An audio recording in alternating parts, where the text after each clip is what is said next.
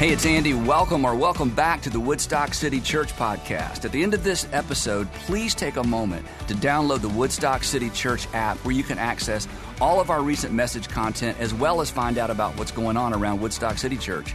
And the app is the easiest way to share this content with a friend. But most importantly, I hope the following presentation inspires you to take your next step in your faith journey.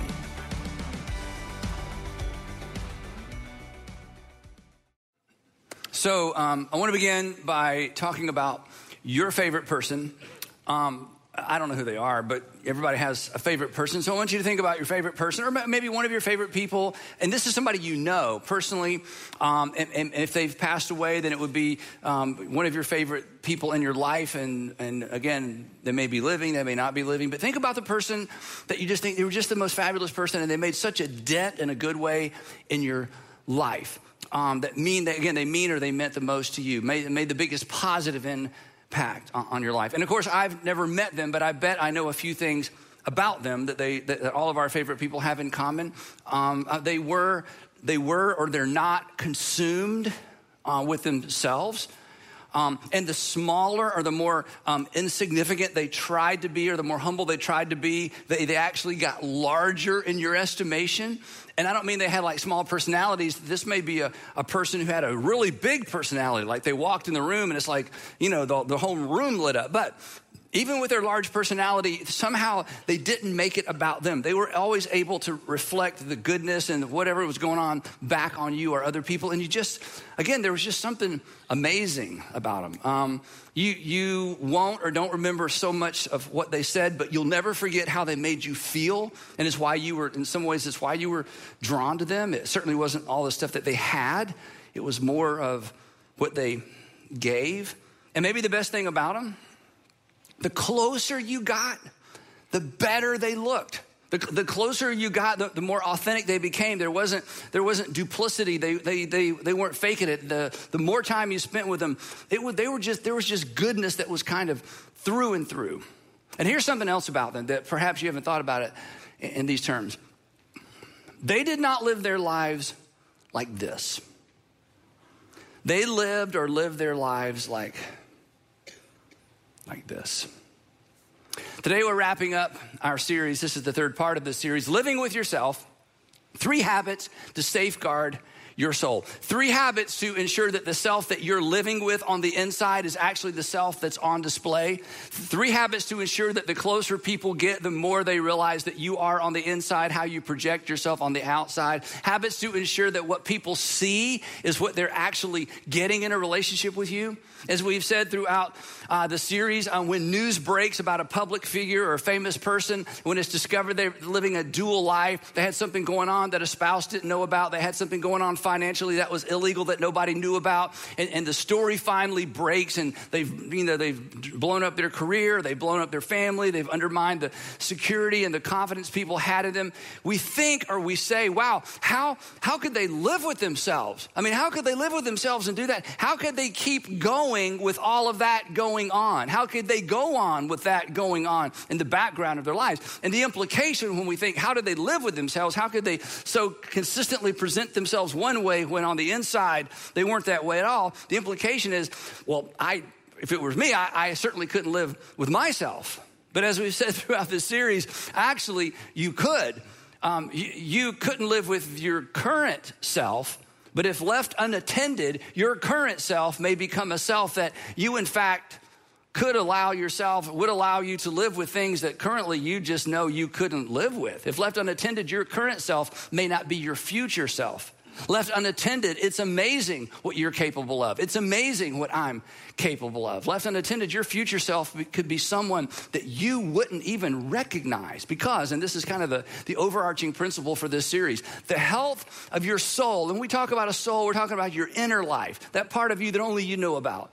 The health of your soul determines your capacity for duplicity, your capacity or your ability or your willingness and your ability to live 2 different lives or to be 2 different people. One person with this group, another person with this group, or in the point of this series, The ability to be one person on the outside and somebody completely different on the inside. The health of your soul determines your capacity for duplicity. It determines how wide the gap, this is important, it determines how wide the gap between who you are pretending to be and who you actually are can grow or increase before your conscience just won't let it go any further or any longer, assuming there's any conscience left.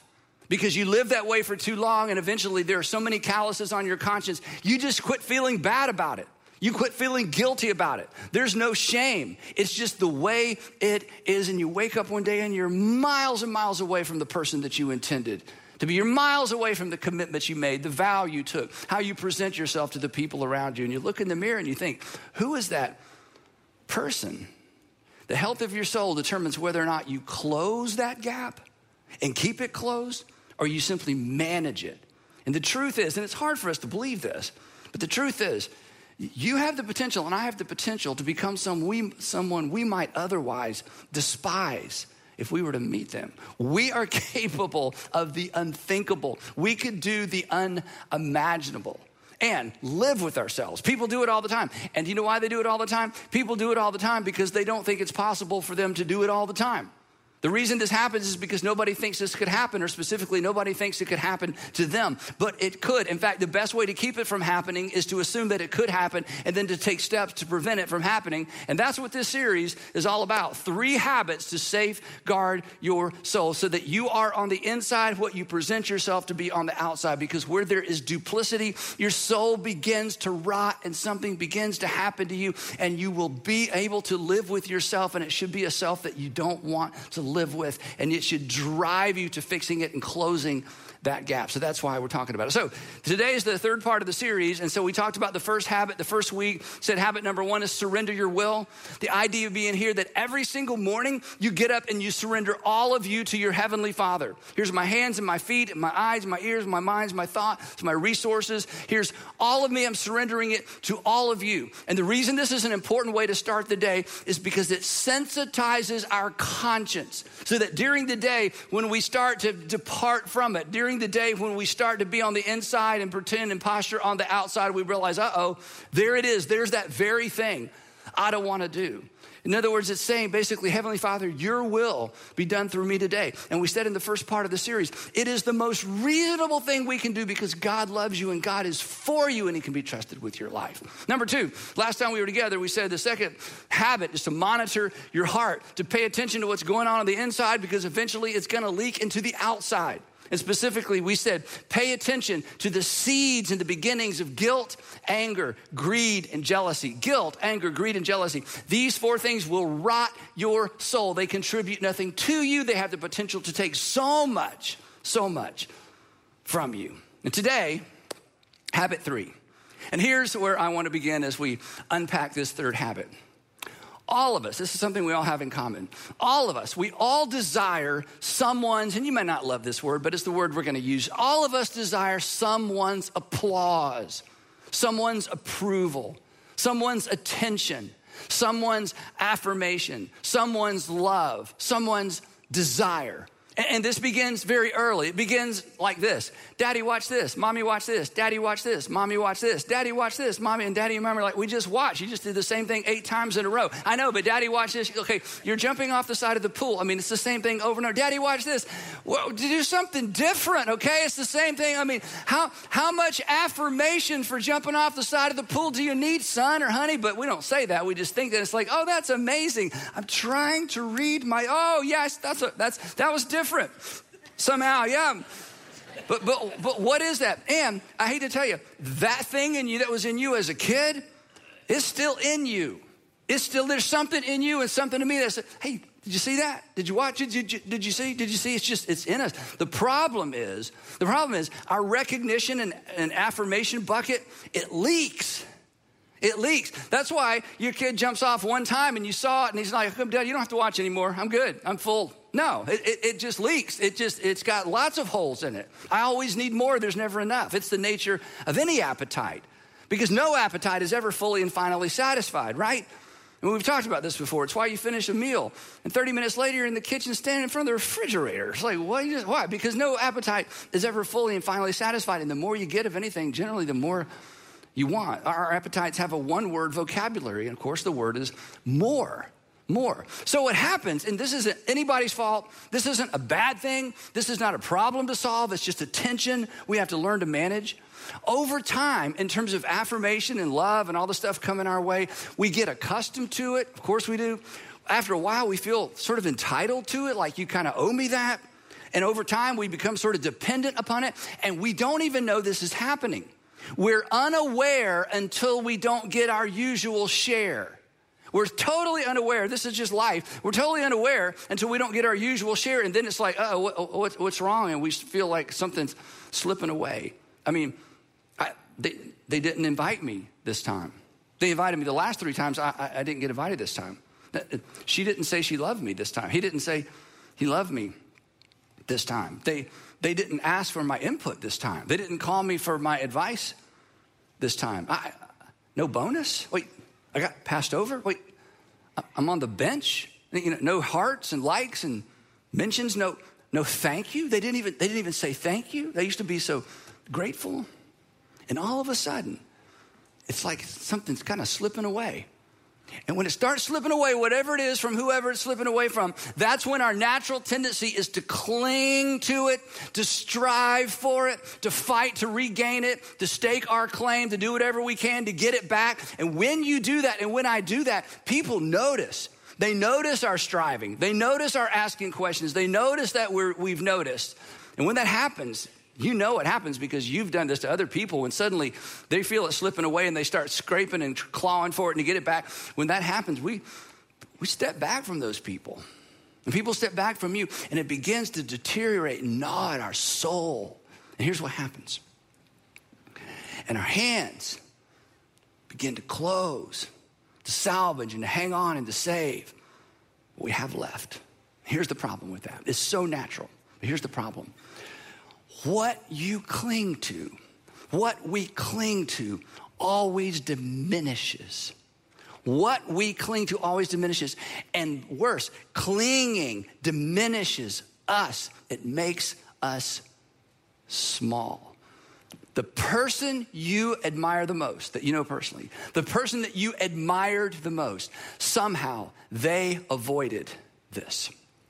And they recognized what most people, I think, never realize or recognize and certainly don't embrace as a lifestyle. And they may not think about it or have thought about it in the terms we're going to talk about today, but they discovered a secret to life to keep their soul healthy. And it is a critical habit for those of us who want to preserve the integrity of our soul.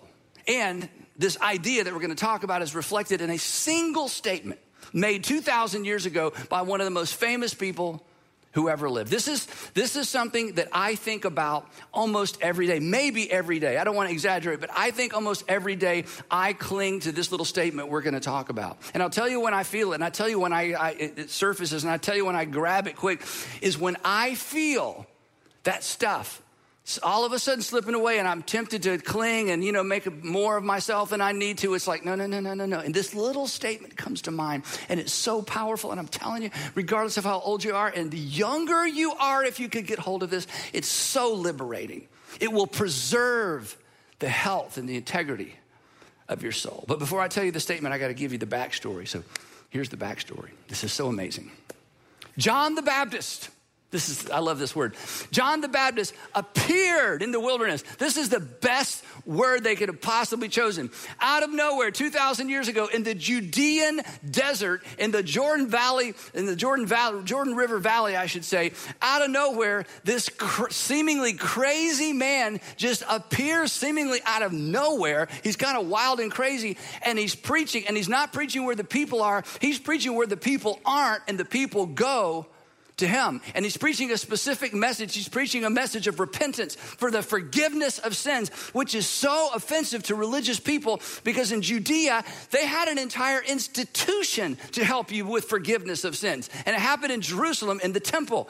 If you wanted to get your conscience clear with God, occasionally you went to the temple, took an animal or took some grain or a pigeon or something, and you sacrificed something. It was better if it bled. And by something bleeding out, you were able to get, forgiveness or, of sin or things be made right with God. So there's a whole institution, and John the Baptist is like an entire day away, like a difficult day away if you're going to travel to hear John the Baptist. And his message is this. These are my words, not his. It's broken. The whole thing is broken and it's corrupt. And those of you who are leading it, you're broken and corrupt. And you need to come down here in the middle of nowhere and get your heart right with God, because God is about to do something new. And if you don't get your heart right, you're going to miss it. Now, here's the most amazing part, okay? This is incredible. The text tells us, this is from Mark, and Mark got his information from Peter. So they were eyewitnesses.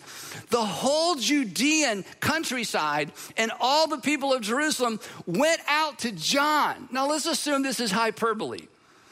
If 10% of the people in Jerusalem and 10% of the entire Judean countryside went out to John, tens of thousands of people flooded this area that is basically a barren desert with the Jordan River running through it. I mean, this was incredible. I kept trying to think of an illustration. I asked Sandra, so what about if I say Woodstock? She's like, no, you can't use Woodstock. Okay, so not Woodstock, but kind of Woodstock, okay? I mean, it's like as far as you can see, there are thousands of people, and this goes on day after day after day, and he's baptizing. No one had ever baptized another person before. Okay, if I do this or like this, doesn't matter, whatever your form of baptism. Nobody had ever baptized somebody before. You baptized yourself. It was a ritual cleansing. And John the Baptist is manhandling people and saying, repent of your sins, because God's about to, and they line up. I mean, it is like, what in the world's going on?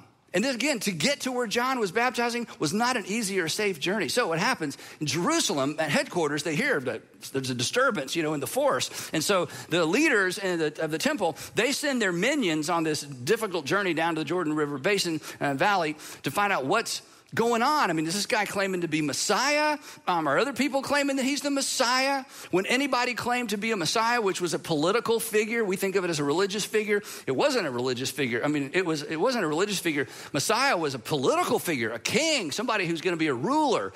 And whenever anybody took on that mantle or attempted to take on that mantle, there was always civil unrest. There was always bloodshed.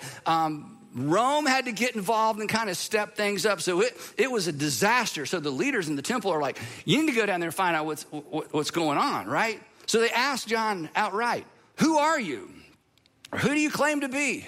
And he says, I'm not who you think I am. That's not who I am. I am not the Messiah. I'm the warm-up act, and I'm the warning act. And go back and tell your bosses, they're broken. The institution is broken. The whole thing's broken. God's done with it, but he's about to do something new, and you need to come down here and get your heart ready. And the people went crazy. They loved it. And day after day after day after day. And he would say at the end of his messages, okay, don't leave early, because after me, you think I'm something? After me comes the one more powerful than I. And I mean, he had drawn such an extraordinary group of people and an extraordinary large crowd. I mean, he was powerful politically. He was powerful religiously. He had combined the two things you got to be careful when you combine politics and religion. And he was at the epicenter of both with a brand new movement. And he says, if you think this is something, if you think this is a big deal, I'm not even the main act. You wait till the real guy gets here. He's more powerful than I. The straps of his sandals, this is how powerful he is. The straps of his sandals, I'm not worthy to stoop down and untie. What this means is, I'm not worthy to be his slave, much less his follower or a servant or a disciple. I'm not worthy to be his slave. And by the way, you think this is a big crowd? You wait till he shows up. Big deal. Then the next day, so great. Then the next day, John saw Jesus coming toward him. He's, baptizing, or he's preaching. He looks up, there's this huge crowd, and there's a little disturbance, a little break in the crowd, and there's a little break in the crowd, and he looks up and he sees Jesus, and he stops. And everybody's like, John says, look. I know that it's me you've been coming to see to forget about life for a while. He didn't say that. Look, It's not about me. You think it's about me. You think I drew this crowd for me. It's not about me. It's never been about me. I want you to look. And then this next statement, I'm telling you, it just bounces off of us because of the culture we live in. This was earth shattering. This was so crazy. No one even understood it in the moment. Look, he says, the Lamb of God. The lamb provided by God. You've been to Jerusalem over and over and over from Galilee and from Judea, and you took your lamb. If you couldn't afford a lamb, you got something else. But you've been going year after year, and your parents went year after year, and everybody's gone year after year to the temple to make a sacrifice to get right with God. And not only you guys, John could say, but every civilization up until this point, all over the world, people, the priests of different religions, they didn't call them religions, but different cults, are sacrificing animals to discern the will of the gods, to get the favor of the gods, to ensure they win battles, to make sure the crops grow. All over the world, animals are sacrificed day after day after day after day to please the gods and to get right with the gods. And I'm telling you, today, the final sacrifice, not for the Judeans and the Galileans, but for the whole world has shown up. And it's not an animal, it's a person, and he has the power. I told you he's more powerful than me. He has the power to, I love literally the Greek text, to pick up and carry off the sins of the whole world. Imagine if that were true. John was absolutely convinced. It was. And anybody who followed Jesus for the next 2.5 years, absolutely convinced it was, that God had done something for the world and was doing something for the world, just like John promised, that enormous crowd. Well, when he says this, he doesn't have me there to elaborate, okay? He just says, look, the Lamb of God who takes away the sin of the world. And it kind of goes right over their head. And then he realizes they're not getting it. So he tries to explain it. He gets his words a little mixed up. He says, look, this is the one I meant when I said a man who comes after me has surpassed me because he was before me. They're like, what? He goes, yeah, this is who I said. The man who comes after me has surpassed me because he was before me. They're like, well, you have been in the sun a long time. Well, he's like, hey, never mind. Just look. And then things take an interesting twist. And this is where the story begins to intersect with my life. And I think it intersects with all of our lives. In fact, if you're not a religious person or maybe of a different faith or not a Christian or you used to be one, this is where the story intersects with your life. The next day, John was there again with two of his disciples. And this is important to understand. John had his own disciples. In fact, John sent his disciples out into other parts of the world to preach the message that he was preaching. We know that because in the book of Acts, some of Jesus' disciples run into these guys and they're still preaching John's message. It's kind of funny. They're like, yeah, we're preaching about one is coming. And they say to them, oh, here he came. Anyway, and then they're baptized and become Jesus followers. So John has sent people out with this message of repentance outside of Judea and outside of Galilee, because what God's about to do is for the whole world, not just for the Judeans and the Galileans. So he has his own disciples that he's training with this message. The next day, John was there with two of his disciples. And when he saw Jesus once again passing by, he said, look, didn't even mention his name this time. I love this. Look, the Lamb of God. And when John's two disciples that he brought up and trained, when the two disciples heard him say this, they followed Jesus. And they unfollowed John. They started attending that other church. They went to work for that other company. Started going out with that other guy. Started hanging out with a different group. And they're gone. Now, this really disturbed the John the Baptist fan club. Because he's got people, right? He's got disciples and people and layers, and this has been going on for a while. They're so disturbed, and they come to his defense. They're like, hey, John, okay, don't worry. The other guy, he just tells confusing stories. This is not going to catch on, okay? You just stay with what you're doing. You're doing the right thing, and we can get through this. I don't think it's going to catch on, Actually, here's what they said. They came to John. And they said, Rabbi, because he's a rabbi, like Jesus was a rabbi. Rabbi, that man, see, they're taking up his offense. That man who was with you, you know what I'm talking about? The man who was with you on the other side of the Jordan, the one you testified about. Look, he is baptizing. John, that's your gig. Okay, that's like your nickname. You invented this. You created this. Nobody's ever done this before. This is your thing, and he is copying you, and everybody knows you're the baptizer. Worse than that, and everyone is going to him. You got to step up your game, because if you don't, you may lose your entire following. Now, what comes next is amazing. And what comes next, as I said earlier, is so liberating, because John doesn't fall for it. And John sees clearly. And what John says next is so liberating and so powerful. It's the phrase that it's just part of my prayer time. It's become part of my vocabulary. It has been for years, because this is the perspective that is so difficult to maintain, especially when we feel good things slipping away. But this is the way to live. This is how you safeguard your soul. This is how you live with less need to be in control. To this, John replied, are you ready for this? Steve, I don't think you're ready. You ready for this? Yeah. Okay. Decatur City Church, y'all ready? Okay. Buckhead Church, y'all ready? Athens Church, South Side, all the church down there, South Side. Who else? Lake Oconee Church, y'all ready? I tell you who's ready. My friends in Eswatini, doing very, very difficult stuff. You so get this. To this, John replied, here it is. A person can receive only what is given them from heaven. A person can receive only what is given them from heaven. I want us to say this out loud together. And if wherever you are, you're driving or sitting with some folks or sitting in a different building, let's just say this together. Ready? A person can receive only what is given them from heaven. Now, I want you to do something else now.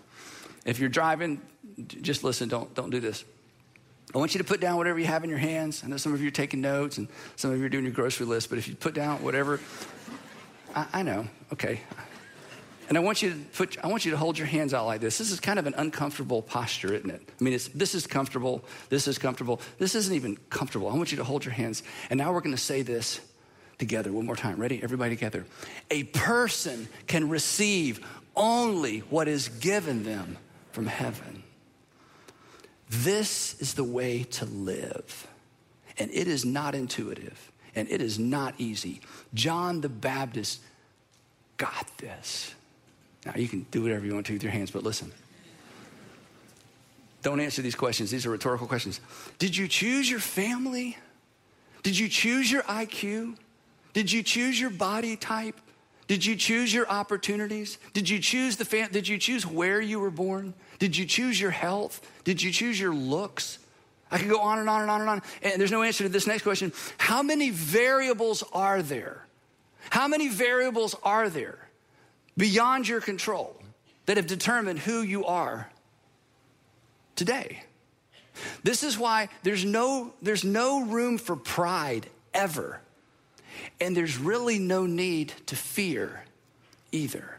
And there's no reason to cling to. Because whatever gets placed in our hands ultimately was beyond our control to begin with. And John says, here's how I've lived my life. A person can only receive, carry, hold what was given to them from heaven. So why would I lose my mind? And why would I lose my peace when heaven chooses to take it out? Here's his version. He says this. He says, he, Jesus, must become greater, and I must become less. And if the only way for Jesus to become greater is for me to become less, that's fine. Because that's why I'm here. A person can receive only what is given them from heaven for the purposes of heaven. And then he says this, again, it's a little clunky. This next statement we could spend 20 minutes on. There's so much here, but I'm just gonna read it. He continues, the one who comes from above, Jesus, is above all. Got it. The one who is from the earth, talking about himself and everybody else but himself. The one who is from the earth belongs to the earth. And John really belonged to the earth. He was like the earthiest guy in the whole scriptures. I mean, he's one of the earthiest people who ever lived. He ate locusts and wore wild animal furs. I mean, he was earthy. And he's like, goodness, talk about a contrast. Okay, the one who's from heaven comes from above. And those of us who are on the earth that are earthy, hey, we belong to the earth, and we speak as those who come from the earth. So if the one who comes from heaven chooses to remove something from me, who am I to complain? I'm not here to hang on to and to cling to. I'm here for the sake of and the glory of the one from heaven. In other words, to use our vernacular, hey, disciples, friends, folks, hey, it was fun while it lasted, but my 15 minutes is over, and I'm okay with that. And I'm not going to fight it. And I'm not going to close my hands to attempt to hang on to it. A person can receive only what is given them from heaven. Imagine living like that. I know what some of you men are saying, maybe women too, but I know what some men, if I live that way, I'll never get anything done, never get anything accomplished. Look up here. 2,000 years from now, nobody's talking about you in a sermon. 25 years from now, nobody's talking about you in a speech. Whatever you think you've accomplished, whatever I think I've accomplished, you think, oh, I'll never get anything done. Are you kidding? Are you kidding? Absolutely wrong. The reason we think that, here, you know why you think that, why I think that? Because we think we've done what we've done because all on us, that somehow we're the magic, we're the glue, we're the thing, we're the person, we're the hero, we're the epic phenomenon in our business or our culture, or whatever it might be. We are so deceived about who we are, so a little bit gets put in our hand as, this is mine, hang on to it and fight, And your heavenly Father who loves you says there's a better way. You don't need to worry about being successful or accomplishing things. Are you kidding? Who did God ever call to do something that didn't accomplish something great in business or in family or in any capacity? So John gets it. It's like, it's been great. I'm the most popular person in Judea and Galilee. I got the Romans on the outskirts of my crowd watching me. I got the temple. I got everybody's attention. But I can only receive what comes to me from heaven. And I'm not going to start clinging to it when I feel it slipping away. And that brings us to our third and final habit, which I don't even need to state because now you know. First, you submit your will, you monitor your heart, and then you open your hands and you leave them open. And every morning you declare, I can receive only what has been given to me from heaven. There are too many variables to think that somehow I'm the king of the show, that I'm the top of the heap, that I'm a bigger deal than I actually think I am. And I'll be grateful for everything that's placed here, everything that comes my way, but I will not cling to what I cannot keep because that makes me small. I will not cling to what I cannot keep because that makes me self-centered. I will not cling to what I can't not keep because that will rot my soul. Remember this. When you cling to what you cling to eventually decreases in value every single time. What you cling to ultimately decreases in value every single time. What you make available to others has the potential to multiply. Fear of loss. This is so important. This is hard for all of us. Fear of loss wars against our soul because when we feel like we're losing, we start getting too intentional around all the wrong things and it all revolves around us and we make a mess and our soul begins to atrophy. Fear of loss wars against your soul. And you know what else it wars against? Fear of loss wars against your happiness. Close your hands and you shrink your capacity for happy. You've seen this. You've seen people who have so much talent, so much opportunity, so much stuff, and they're so ridiculously unhappy. And you think, what's wrong? I'll tell you what's wrong. It doesn't matter what you have or don't have. You close your hands around it. You become unhappy because your soul begins to wither. This is how God made us. He made us to live like this. And it's not intuitive, but it's better. You want to be happy? You want to be happy?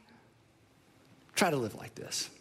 See what happens. Close your hands and you shrink your capacity for happy. We should fear, honestly, this is hard. We should fear the consequences of closing our hands more than the consequences of losing what's in them. Because open hands are a reminder of who it's from. And when I make it a lifestyle of living with open hands, I'm reminded of not so much what's in there, but who it ultimately comes from. As I've reminded you so many times, I'm gonna say it as long as you're gonna give me a microphone to say this is so important. The value of a life, the value of your life, the value of my life, the value of your life, the value of a life is always measured in terms of how much of it was given away, not how much of it was preserved. You learn this every time you go to a good funeral and somebody's life is worth celebrating. You always, what do you celebrate? You don't celebrate what they preserved. You don't celebrate what they clung to. You know intuitively that the value of a life is always determined by how much of it was given away. And the invitation, this is the thing, and if you've walked away from faith or walked away from Christianity, you have a good reason. If I heard your story, I would have probably walked away too. But here's the invitation to follow Jesus. Jesus invites you into this life. This is what it looks like to follow Jesus. This is why John the Baptist got it right. It's why Jesus said, for even the Son of Man, talking about himself, for even the Son of Man did not come to be served, but to serve and to give my life a ransom for many. Follow me. Because this is the life of contentment. This is the life of joy. This is the life of happiness. This is the life that causes people to lean in and wonder what's going on. And the closer they get, the better you look. So, wrapping up the series, to ensure that the self you're living with is the self that's on display. To ensure that what people see is what they're actually getting, you've got to safeguard your soul. And nobody's gonna help you. This is up to you. And nothing in culture is gonna help facilitate this. This is pure discipline. It's habits. And these 3 daily habits will all but ensure that you do. Again, quickly. Surrender your will every morning. Not my will, but thy will be done. It's the most reasonable thing you can do. Monitor your heart, especially for greed, anger, guilt, and jealousy. They are not your friends. They're not going to add anything to you. They're just going to take things from you. And then thirdly, open your hands and leave them open. The health of your soul determines your capacity for duplicity. So you got to keep it healthy. Interestingly enough, and I'll close with this, John, not John the Baptist, there are many Johns in the New Testament, and the reason that name is used so often is a very interesting story that we don't have time for today, but it's fascinating. So anyway, another John, the disciple of Jesus, who wrote the gospel, Matthew, Mark, Luke. John also wrote 3 letters to Christians in the first century.